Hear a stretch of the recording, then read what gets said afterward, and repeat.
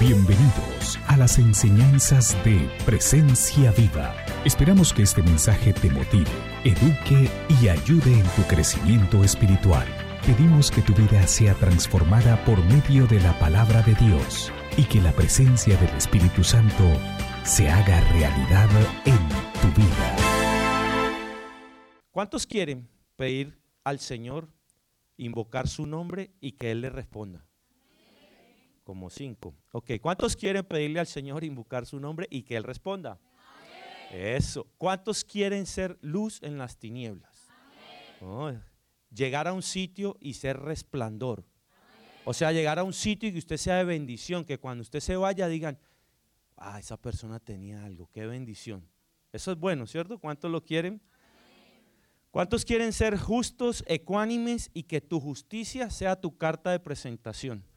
Imagínate uno llegar y que digan, cuando uno se va, digan, esa persona es recta, es honesta, es íntegra, es justa. ¿Cuántos quieren que el Señor camine a su lado y le guarde en todo momento? Amén, dice él. Qué belleza.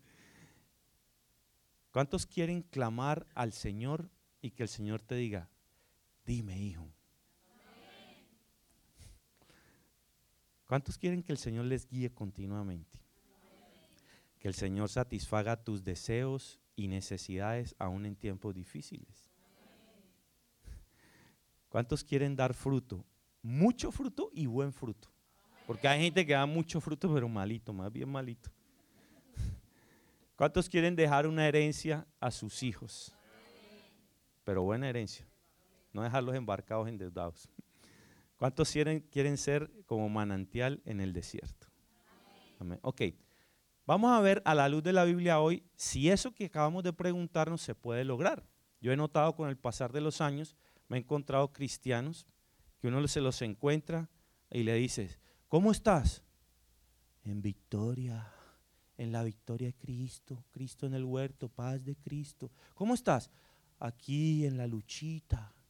Y los ve uno como declarando verdades de la palabra de Dios, pero viviendo diferente, no es congruente lo que dicen con lo que viven. Y cuando uno ve el mensaje de la Biblia, que es la palabra de Dios, que es viva, eficaz, poderosa y más cortante que espada de dos filos, es verdad, es real para nosotros. El único instrumento sobre la faz de la tierra que puede cambiar a alguien es la bendita palabra de Dios. Tú no puedes cambiar a tu esposo. Si estás tratando de cambiar a tu marido, estás perdiendo el tiempo. Si estás tratando de cambiar a tu esposa, estás perdiendo el tiempo. No puedes, es imposible, pero la palabra de Dios sí lo puede. En la Biblia hay promesas generales, es decir, promesas que son para todos, pero hay unos que se apropian de ellas y otros que no se apropian de ellas. ¿Cuáles son promesas generales? Voy a darles un ejemplo. El Salmo 1, del 1 al 3. Oiga lo que dice la palabra de Dios. Dice, cuán bienaventurado es el hombre que no anda en el consejo de impíos, ni se detiene en el camino de los pecadores, ni se sienta en la silla de los escarnecedores, sino que en la ley del Señor está su deleite, y en su ley medita de noche y de día. Y aquí viene la promesa y la bendición. Será, no dice tal vez, dice será como árbol plantado junto a corrientes de agua que da fruto a su tiempo y su hoja no se marchita. En todo lo que hace, prospera. En todo lo que hace, prospera. ¿Cuántos creen que eso es verdad? Ok. ¿Y esa promesa para quién es? Para cualquiera, para cualquier hijo de Dios. La pregunta es, ¿por qué unos la viven y otros no? ¿Sabe por qué? Porque hay gente que no cree y hay gente que sí cree. Hay gente que se apropia de las promesas y hay gente que no se apropia de ellas. Y esa es una promesa, el rey David en este salmo nos está ofreciendo, Dios a través del rey David, una promesa que es válida para cualquiera. La Biblia dice que el reino de los cielos sufre violencia, pero los violentos son los que arrebatan las bendiciones de los cielos. Entonces, si usted a una promesa dice, amén, pero no se pone violento y no la arrebata, nada va a pasar en su vida. Por eso dice, cuán bienaventurado es el hombre que medita en la palabra de día y de noche, que no anda con ni perezosos, ni zánganos, ni ladrones, porque ahí dice impíos. Entonces es una promesa general. La pregunta es, ¿te puedes apropiar de ella? Esa es tu decisión. Vamos a ver otra. Salmo 23, 6. Dice así: ciertamente el bien y la misericordia me seguirán todos los días de mi vida, y en la casa del Señor moraré por largos días. Ok, ¿cuántos días le persiguen a usted el bien y la misericordia? ¿Y por qué hay días que parece que no? Si ahí dice que son todos los días. Todos los días. Entonces hay algo que no está bien, porque si la Biblia es verdad, la Biblia se cumple y ahí lo dice, el bien y la misericordia deberían perseguirte todos los días de la vida. Ok, hay promesas particulares y circunstanciales. O sea, hay promesas que son en cierto tiempo para alguien específico y en medio de unas circunstancias. Hay promesas que no son ni para ti ni para mí en la Biblia. De paso, algunos dicen que en la Biblia hay 3.573 promesas. Otros dicen que más, pero más o menos están de acuerdo bastantes en que son 3.573 promesas en la Biblia. Para usted y para mí. Ok, esta es una promesa particular hecha por Dios a alguien en un tiempo específico y para él.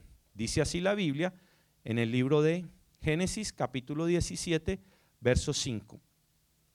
Y no serás llamado más Abraham, que quiere decir padre enaltecido, sino que tu nombre será Abraham, padre de multitud, porque yo te haré padre de multitud de naciones. Si usted tiene 90 años, su esposa tiene 85, y Dios se te aparece, y estás esperando que Dios se te aparezca y te diga que vas a ser padre de un hijo, te tengo una noticia. La Biblia no enseña que esa promesa se vaya a repetir otra vez. Ahora, ¿puede Dios hacer un milagro de esos? Pues Él es Dios.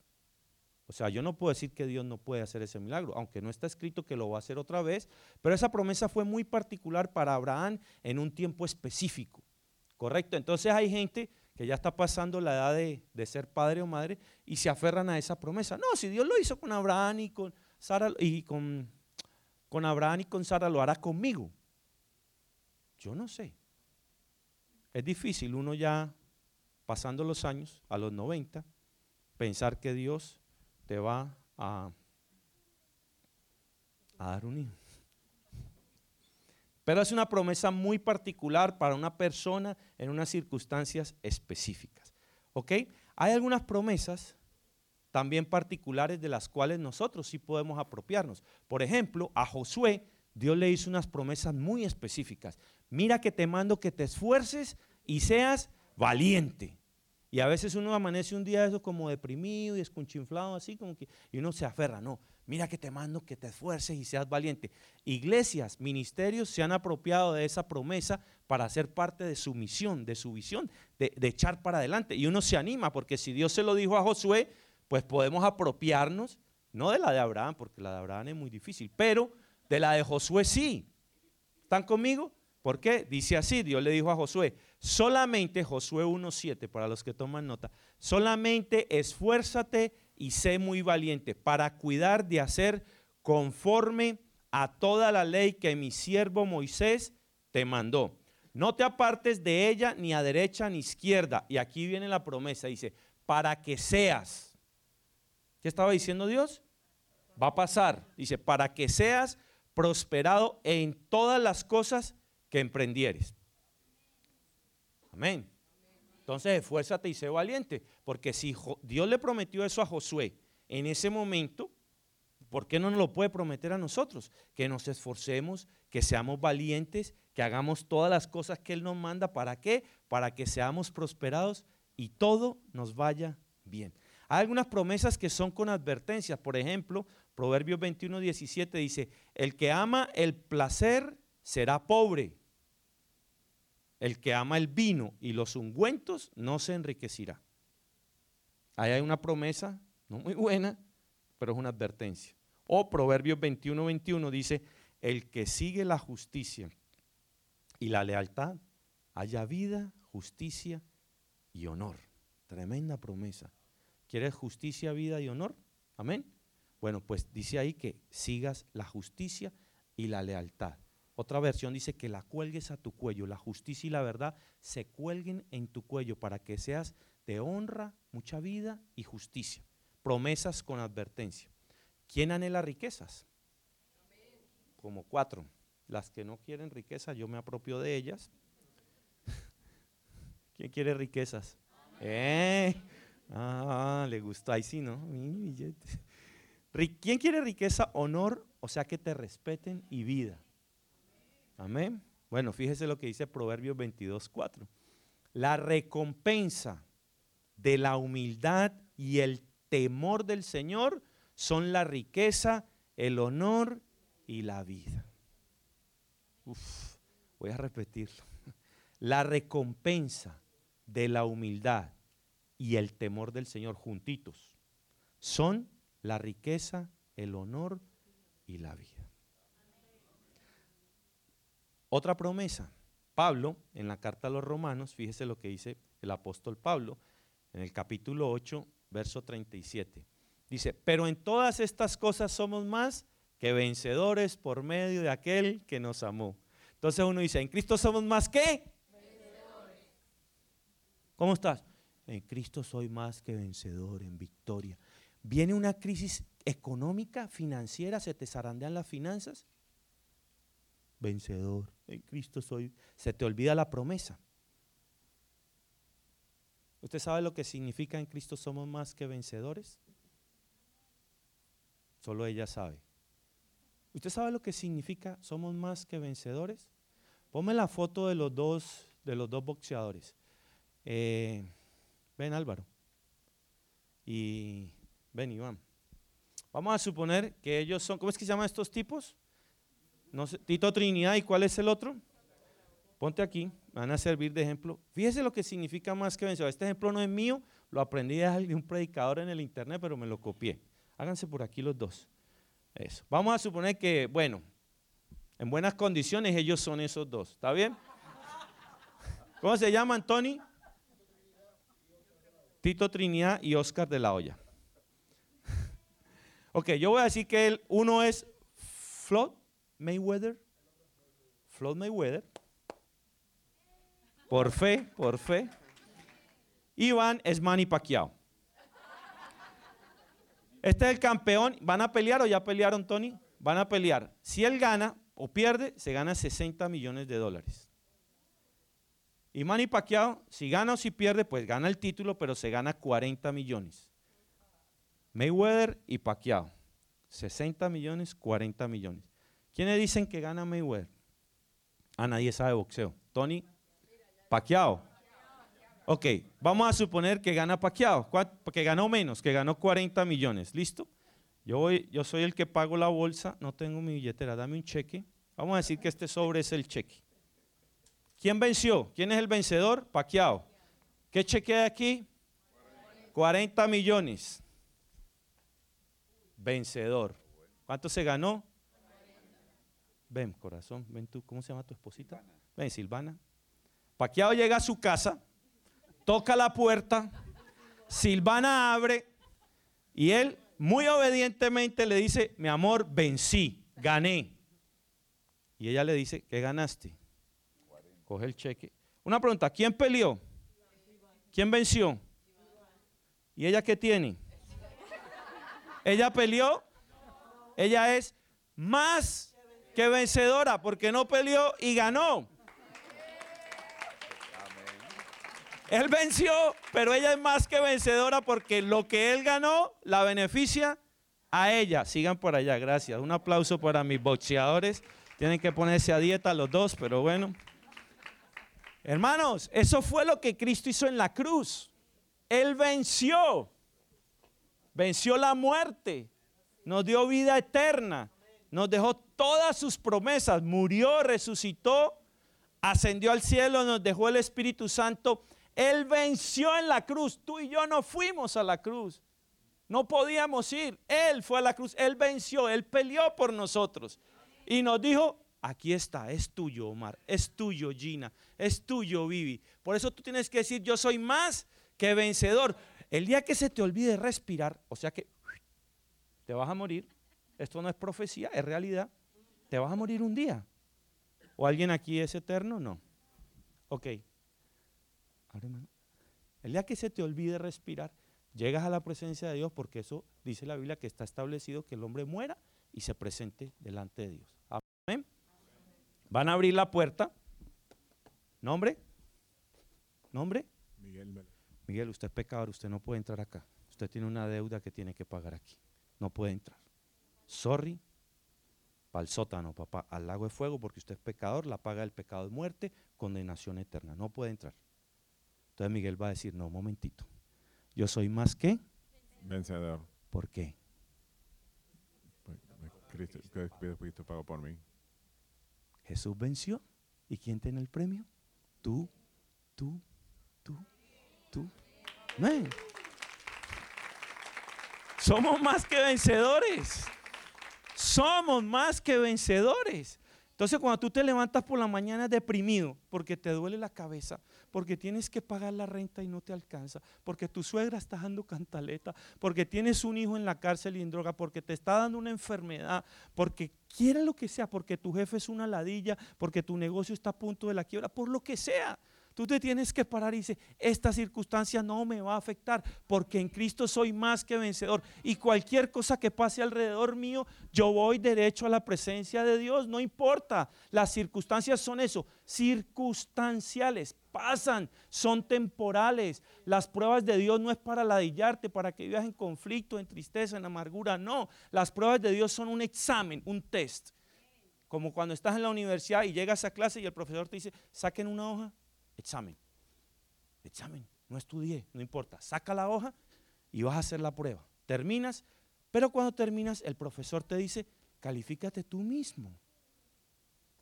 Esas son las pruebas de Dios. Dios nos prueba, nos manda un examen y tú pasas por ese desierto, por esa circunstancia y al final Dios ya sabe si vas a pasar o no, Él ya lo sabe. Él no te va a calificar, eres tú que vas a decir al final de la prueba, pasé. Fui aprobado, fui probado. Amén. Entonces en Cristo somos más que vencedores. ¿Por qué les dije todo esto? Para llegar al tema de hoy. Nosotros acabamos de salir de un ayuno.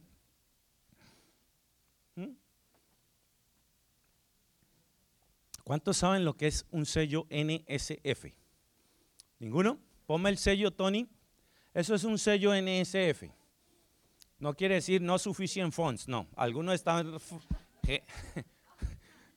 familiarizados que les llega una nota del banco y ¡pam! 35. Uy, eso sí duele por acá, ¿cierto?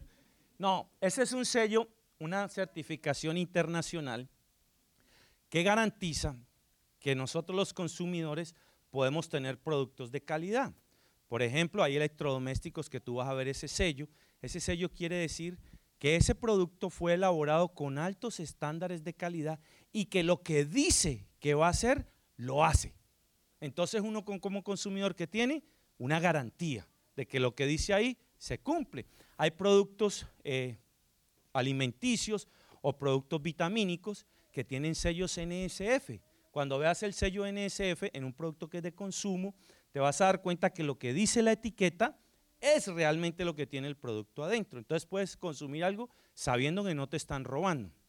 Porque hoy en día te meten en un frasco chuchuguasa, una raíz molida por allá traída del Perú, la meten en un potecito y dicen que eso te ayuda para la caída del pelo.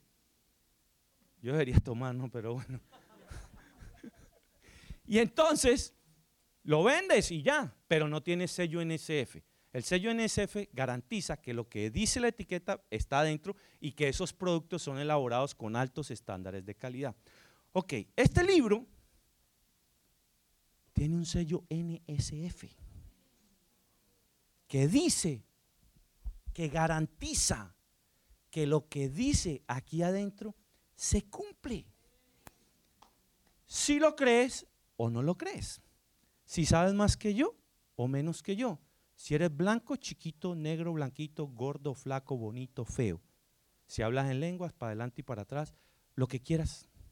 No depende de cuánto sabes, depende de cuánto crees. El sello NSF.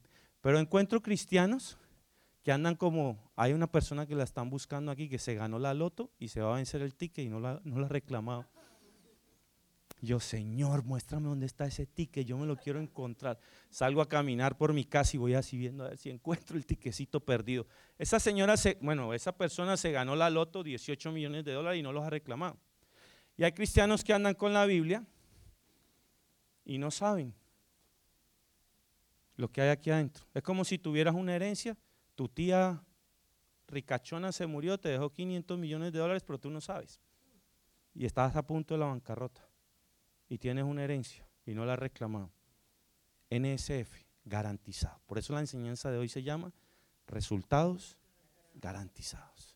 Entonces, cuando hicimos el ayuno, algunos ayunaron de esta manera. Lucas, ponme el versículo por favor, Lucas 18, 10 al 14. Dice, 2 hombres subieron al templo a orar, uno era fariseo y el otro era recaudador de impuestos. El fariseo se puso a orar consigo mismo, oh Dios, te doy gracias porque yo no soy como otros hombres, ladrones, malhechores, adúlteros, ni mucho menos como este recaudador de impuestos. Recuerden que los recaudadores de impuestos eran unos bandidos, porque oprimían al pueblo, le cobraban el impuesto que el Imperio Romano les exigía, pero ponían una sobrecarga, una tajadita para ellos.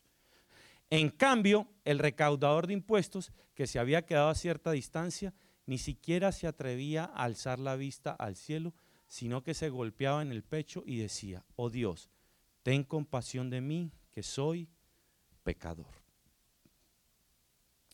Les digo que o sea, el recaudador, y no aquel, el fariseo, volvió a su casa justificado ante Dios, pues todo el que a sí mismo se enaltece será humillado, y el que se humilla será exaltado. El ayuno que hicimos, empezamos con una explicación práctica de cómo deberíamos hacer el ayuno, las razones por las cuales íbamos a ayunar. Después vino el pastor Quique y nos enseñó cómo el ayuno era básicamente un proceso del corazón, donde nuestro corazón debería ser cambiado. Estos hombres, si tú ayunaste y el único beneficio que tienes es que bajaste unas libras, perdiste el año, perdiste el tiempo. Me he encontrado con gente que, ¿cómo te fue en el ayuno? Bien, perdí 18 libras. ¿Y? Fariseo, Señor, mira que yo ayuno. Pero no dice, no, ¿sabes qué? Dios me mostró en oración que tengo que cambiar en esta área. Dios me mostró en oración en mi corazón que he sido avaro. Y hay gente que tiene necesidad y ahora quiero ayudar a este. Dios me mostró en mi corazón que hay gente que necesita una palabra de aliento y quiero ir a visitarle, a orar por él, a bendecirle, a llorar con el que llora, a reír con el que ríe. Dios me mostró que hay gente en el hospital que está enferma, desahuciada y que tal vez van a partir un día para el infierno y quiero ir y presentarle el plan de salvación, el evangelio de Cristo Jesús. Si Dios no hizo algo en tu corazón durante el ayuno, si lo único que hiciste fue perder libras, pues te tengo una noticia, eres un fariseo, actuaste como un fariseo. Pero este publicano dijo, Señor, ten piedad de mí, que soy pecador, que no me atrevo ni a mirar al cielo por causa de mi condición. A mí personalmente este ha sido el mejor ayuno de toda mi vida, ha sido el mejor.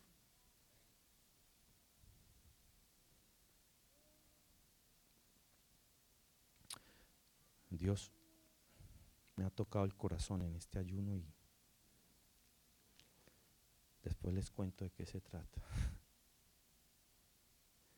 Hay un par de atributos de Dios, o hay un atributo de Dios que está puesto en nosotros. La palabra de Dios dice en el libro de Números, capítulo 23, verso 19.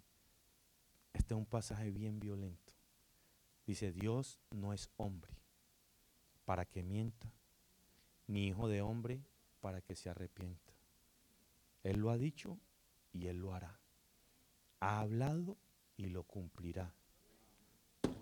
NSF. Te lo repito. Dios no es hombre para que mienta, ni hijo de hombre para que se arrepienta. Él lo ha dicho y Él lo hará. Ha hablado y lo cumplirá. Garantizado.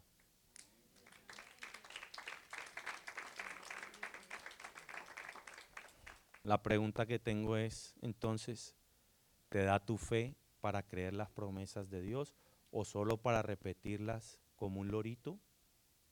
En victoria. Amén. Y sales al parqueo y se te olvidaron las promesas, como que cuando pasas la puerta para afuera, como el túnel del tiempo, ¿no? Pasas y entras a otro tiempo donde ya no hay promesas. Las promesas de Dios están contigo, están en ti. Tienes que apropiarte de ellas. ¿Te alcanza tu fe? Y hay promesas de Dios que no son muy visibles a los ojos de nosotros los hijos de Dios. Hay promesas de Dios como unas violentísimas que hay en el ayuno, que muchos de nosotros hicimos el ayuno y no nos dimos cuenta de cuántas promesas hay en el ayuno. Voy a leer de mi versión, esta es la Biblia de las Américas, Isaías 58, voy a leer del 8 en adelante. En los anteriores habíamos visto que el ayuno era para cortar el yugo, para liberar las ligaduras de impiedad, soltar las coyundas del yugo. Bueno, lo voy a leer. El verso 6 dice, no, este es el ayuno que yo escogí, desatar las ligaduras de impiedad, soltar las coyundas del yugo, es decir, las correas que te ligan al pecado, dejar ir libres a los oprimidos y romper todo yugo. No es para que partas tu pan con el hambriento y recibas en casa a los pobres sin hogar, para que cuando veas al desnudo lo cubras y no te escondas de tu semejante. Hasta ahí estamos bien, hasta ahí aprendimos, ¿cierto? Ok, fíjese lo que dice el verso siguiente, el 8. Entonces, ¿qué dice? ¿Qué significa entonces? Como que si hiciste esto, ayunaste de la manera que Dios dice que deberías ayunar, liberaste, te cortaste el yugo, etcétera, ayudaste a los afligidos, al necesitado. Dice el verso 8, entonces, o sea, esto te va a pasar, garantizado, esto te va a suceder si hiciste el ayuno con un corazón correcto. Fue un pacto de ayunar delante de Dios, un pacto bilateral entre tú y Dios con unas condiciones que era que ayudar al necesitado, romper el yugo de maldad, liberar a los oprimidos, bendecir al que necesita. Entonces, si hiciste eso con esas condiciones, Dios tiene un amor incondicional por nosotros. Dios no pone condiciones. Dios quiere obediencia. Dios no quiere tu sacrificio. Dios no quiere tu dinero. Dios quiere nuestra obediencia. Pero en el ayuno hay un condicionamiento. ¿Por qué? Porque dice entonces. ¿Claritos? Sí. Me emocioné. Entonces, NSF dice, tu luz despuntará como la aurora y la recuperación brotará con rapidez. Delante de ti irá tu justicia y la gloria del Señor será tu retaguardia. Verso 9, entonces, otra vez, garantizado, invocarás y el Señor responderá. Clamarás y Él dirá, heme aquí, hijo. Si quitas de en medio de ti el yugo, el amenazar con el dedo y el hablar iniquidad, y si te ofreces al hambriento y sacias el deseo del afligido, entonces, otra vez, surgirá tu luz en las tinieblas y tu oscuridad será como el mediodía. Y el Señor, verso 11, el Señor te guiará continuamente, saciará tu deseo en los lugares áridos y dará vigor a tus huesos, te fortalecerá, serás como huerto regado, como manantial cuyas aguas nunca faltan, y los tuyos, tu descendencia, reedificarán las ruinas antiguas. No más maldición, no más pobreza, no más maldad. Levantarán los cimientos de generaciones pasadas y te llamarán reparador de brechas, handyman, reparador de brechas, restaurador de calles donde habitar. Verso 13 hace una aclaración al pueblo de Israel, quiero saltarlo, pero ahí les dice que guarden el día del reposo separado para el Señor. Verso 14, otra vez la palabrita, entonces te deleitarás en el Señor. Y yo te haré cabalgar sobre las alturas de la tierra. Y te alimentaré con la heredad de tu padre Jacob. Porque la boca del Señor habla.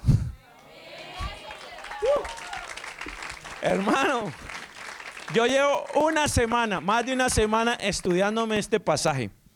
Y como hicimos una cantidad de preguntas al principio, ¿se acuerdan las preguntas o ya se les olvidaron? ¿Se las repito?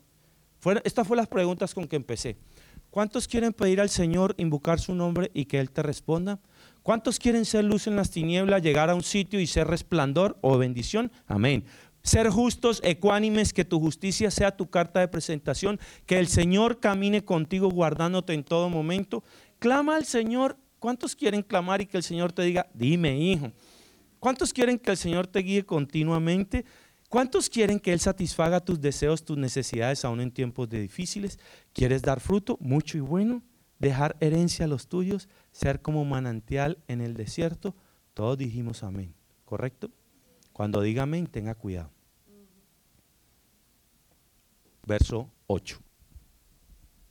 Número 1. Entonces, tu luz despuntará como la aurora. Esto es consecuencia garantizada de hacer un ayuno conforme al corazón de Dios. O sea que si hoy en día tu luz no despunta como la aurora, considera cómo ayunaste. Lo siento, pero eso es lo que dice. ¿Qué significa que tu luz despuntará?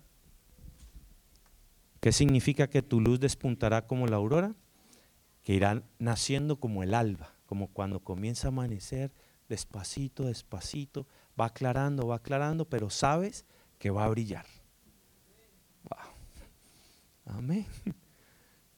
Tu recuperación brotará con rapidez. Otra versión dice, tu sanidad se dejará ver pronto. Tu sanidad. Delante de ti irá tu justicia. Te van a ver y decir, esa persona tiene algo. Ahí mismo en el verso 8. La gloria del Señor será tu retaguardia. Uf. O sea, llegas a un lugar, te ven y dicen, esa persona tiene algo, es tu justicia. Pero cuando das la vuelta, la gloria del Señor va atrásito tuyo, así, siguiéndote, persiguiéndote. Que cuando sales, la gente dice, se sentía algo aquí, ¿qué pasó? Algo trae esa persona. Y no eres tú, es la gloria. Pero ¿cómo ayunaste? Si ayunaste bien, entonces la gloria del Señor será tu retaguardia. Guardaespaldas, qué nota. Ay, ay, ay. Invocarás y el Señor te responderá. ¿Cuántos llevan orando años por algo? Y Dios no les ha dicho nada. O Dios no ha dicho nada o tú estás sordo.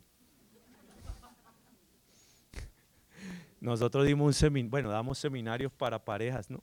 Ya sabían eso no es nuevo. Bueno, fuimos a un taller y había una parejita que tenían 50 años de casados. Y tenían el gran problema de su vida a los 50 años de casado, era dónde iban a pasar la luna de miel. Entonces, la boda de oro, celebrar los 50. Bueno, ese no era Abraham, pero la luna de miel. ¿Dónde iban a pasar los 50 años? Hasta que al fin se pusieron de acuerdo en Las Vegas. Pero resulta que el viejito se quería ir manejando y la viejita se quería ir en avión. Y peleé. Y resulta que el viejito era sordo 100% por un lado y 80 por el otro. Entonces por el que tenía 80 tenía un device, un audífono para escuchar. Y la viejita empezaba a alegarle y él se quitaba el audífono. La dejaba en mute. La dejaba hablar. ¿Yo por qué dije eso? Porque algunos de ustedes están así. Porque no sabemos si vamos a ir a Las Vegas o a dónde.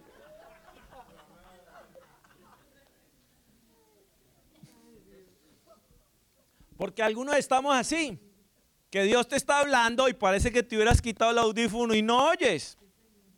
Si no estás oyendo a Dios después de tu ayuno, estás frito, chuleta. ¿Sabes por qué?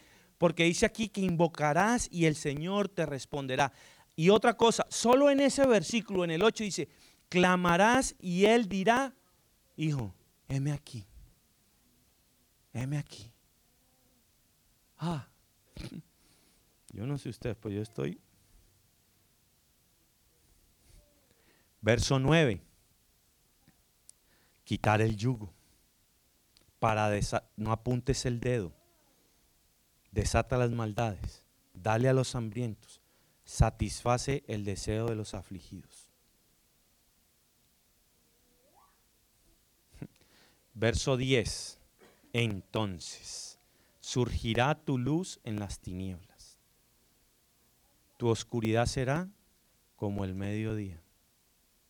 Tenaz. Estaba tratando de decir, Señor, explícame qué significa eso. Imagínate que cuando está tu vida más oscura, es como si fuera el mediodía. ¿Qué tal cuando brille? ¿La copiaron? Si tu momento más oscuro es al mediodía, ¿qué tal cuando brilles? Vas a encandilar, nadie va a poder ver. Tu oscuridad, Álvaro, será como la luz del mediodía, hermano.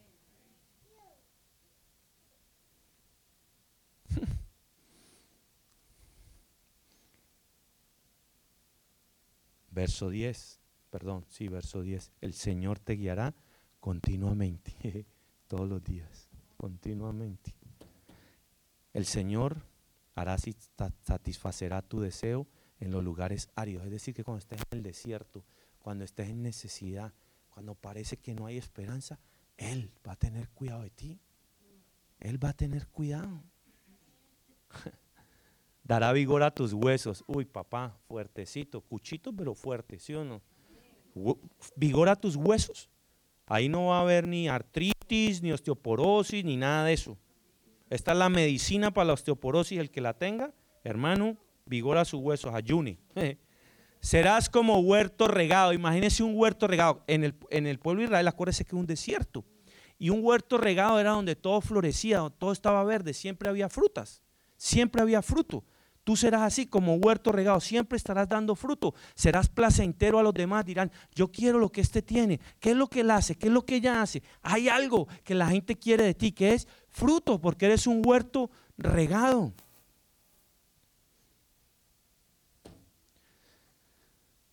Manantial cuyas aguas nunca faltan. Imagínense, le está hablando al pueblo de Israel en el desierto y le van a decir, si ustedes ayunan de esta manera, entonces serás como un manantial cuyas aguas nunca faltan.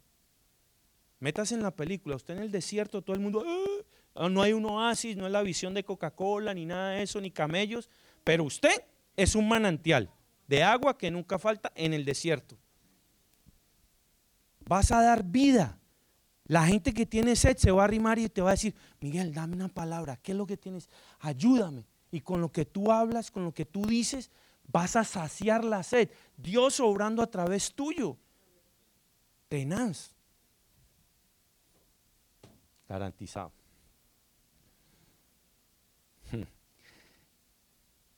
Y como si fuera poquito, verso 12, los tuyos, allí, Camila, Dani, Sebastián, los míos, yo me la cojo, reedificarán las ruinas antiguas. Se acabó la maldición, se acabó la pobreza, se acabó la tristeza, se acabó la enfermedad. Eso no reina sobre la vida de Camila, de Andrea, ni de Dani, de mis nietos, mis bisnietos, mis tataranietos, mis ñongos y los que siguen para abajo. ¿Por qué? Porque ellos van a reedificar, van a construir lo que antes eran ruinas. Garantizado.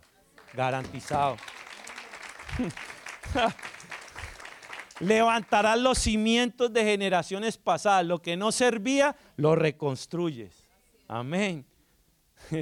Te llamarán reparador de brechas. Donde había guerra, había brechas para esconder los soldados, las vas a reparar. No va a haber más guerra. Y serás restaurador de calles donde habitar. Y verso 14. Entonces te deleitarás en el Señor y yo te haré cabalgar sobre las alturas de la tierra. Verás cosas que otros no ven. Te alimentaré con la heredad de tu padre Jacob, toda la herencia. Porque la boca del Señor ha hablado. Resultado garantizado. Amén. ¿Cómo fue tu ayuno? ¿Cómo fue tu ayuno? Y esto no es para condenarte, es para animarte a que a través de todas estas promesas, entonces, porque Jehová, el Señor, ha dicho. Pero hay una condición clave. Tiene que ser Jesús, el Rey de tu corazón, el Salvador de tu vida, porque son promesas para los hijos, no para cualquiera. Tienes que haber aceptado a Jesús en tu corazón, haber recibido el regalo de la salvación, haber entendido que por tus fuerzas, por lo que hagas, es imposible agradar a Dios para que te dé vida eterna. Es por lo que Él hizo. Porque somos más. ¿Entiendes ahora? Y como somos más que vencedores, quiero invitarlos a que esta mañana nosotros recordemos con un corazón honesto, íntegro, lo que Jesús hizo. Nunca cometió pecado. Le arrancaron su espalda, su barba, lo escupieron, le llenaron su cabeza de chichones, le clavaron una corona de espinas, injustamente fue a la cruz. Por ti y por mí, para vencer, venció. Y hoy te dice, tú eres más que vencedor. Y lo único que nos dejó fue que cuando recordáramos eso en la cruz, tomáramos la cena del Señor. La Biblia no dice la Santa Cena, dice la cena del Señor.